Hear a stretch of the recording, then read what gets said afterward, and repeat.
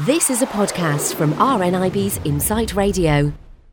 Some new research suggests that many of us live with aches and pains and don't seek help to resolve our painful problems, despite the fact that it can have a significant impact on our mood and our well-being.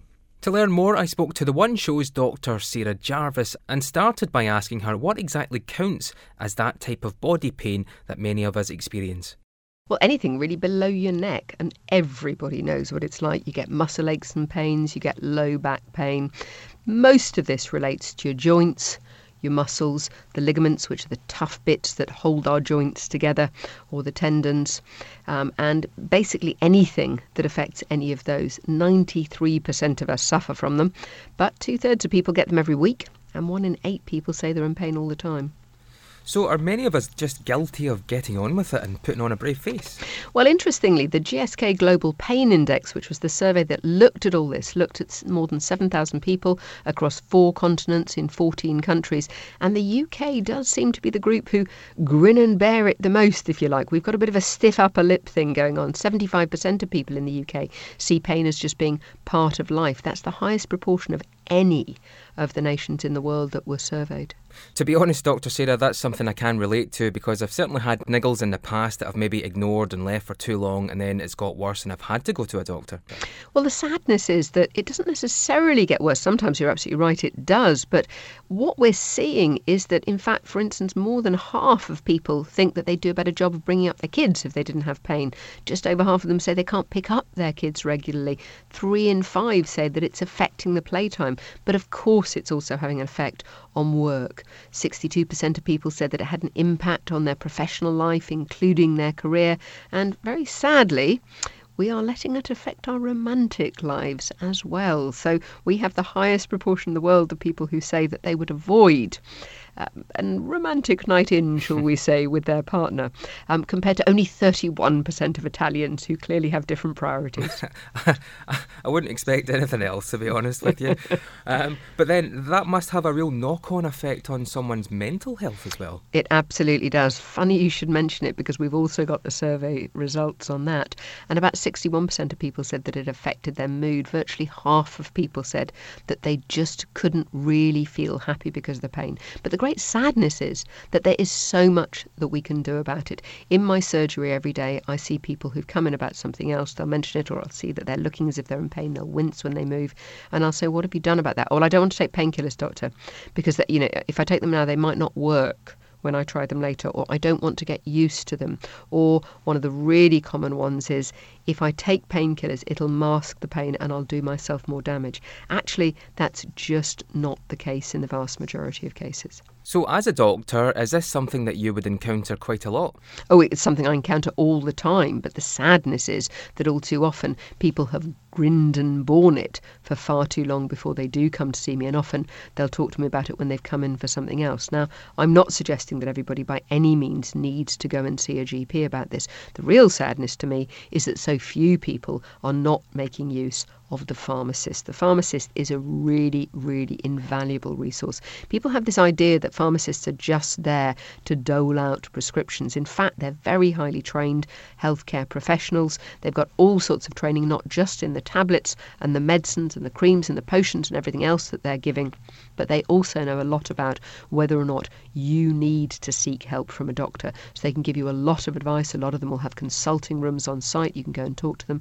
But they also, of course, really importantly, provide without prescription many medicines which are just as effective as the ones that you can get on prescription from your GP. In many cases, they're the same medicine that you get on prescription from your GP. Yeah, well, we have a pharmacist who appears regularly on our radio station, Dr. Sarah, and she tells us about all the services and facilities that pharmacies can offer for customers and patients. And at times it seems like it's a very underused service. And she's quite right. I agree with her 100%. The fact is, in this day and age, let's be entirely honest, there are not enough doctors to go around. And I think what we're seeing is because people are so stressed these days, and possibly because we've now lived for well over a generation having GPs, we forget that there's so much that we can do. You know, when I was a girl, your mum always had a bathroom cabinet which was full of things that you could use. And she seemed to have something for every ailment. She had a solution for everything. I think people forget that self-help is so important. Maybe it's because we tend to be much more mobile these days. We move away from our families. We haven't got a mum on hand who can say, that's nonsense, take yourself a painkiller, get something to rub on it. You will be able to make a difference, get yourself moving. And of course, lifestyle, likewise, is really important. And maybe mum knew best on that too. What about our modern lifestyle then? Would the way that we work and maybe rest encourage certain types of pain? Oh, I don't think there's any maybe about it, unfortunately. I'm sitting here, and of course it's quite funny because every time I do something like this, I find myself sitting really carefully and being really careful of my posture. So what I'm doing is I'm sitting at a desk which is just the right height so that if I had my hands on my keyboard, my arms are at right angles to the rest of my body, my shoulders are down and nice and relaxed. It's my hands that are moving, not the whole rest of my body. I'm sitting facing my screen. My chair is at just the right height so that with my legs over the end of the chair, bent at the knees, they face straight downwards, and I've got my feet flat on the floor. I'm not twisting to reach the screen. And of course, very importantly, every time one of these interviews stops, or every time if you're at an office, you stop doing what you're doing, you think you need to go and get something from the photocopier, you don't save it all up, you get up, you move around really regularly. And it's not just at work. We don't. Let's be entirely honest, we do not do enough regular exercise.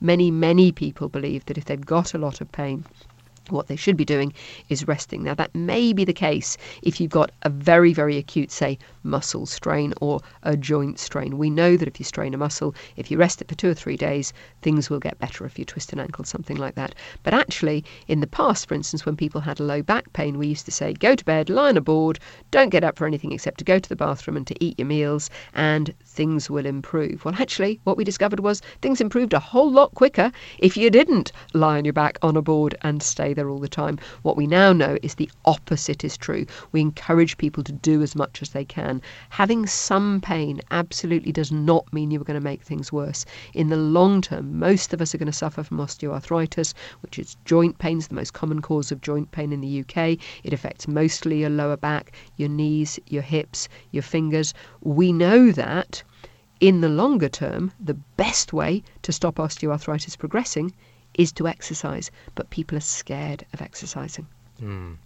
Dr. Sarah, some great advice. Where could listeners go if they would like to find some more information? You can log on to globalpainindex.com, or of course, you could go and see a pharmacist. Dr. Sarah Jarvis, many thanks for your great advice today. Lovely to talk to you. Thanks so much. Thanks for listening to this podcast from RNIB's Insight Radio. For more podcasts, check out insightradio.co.uk.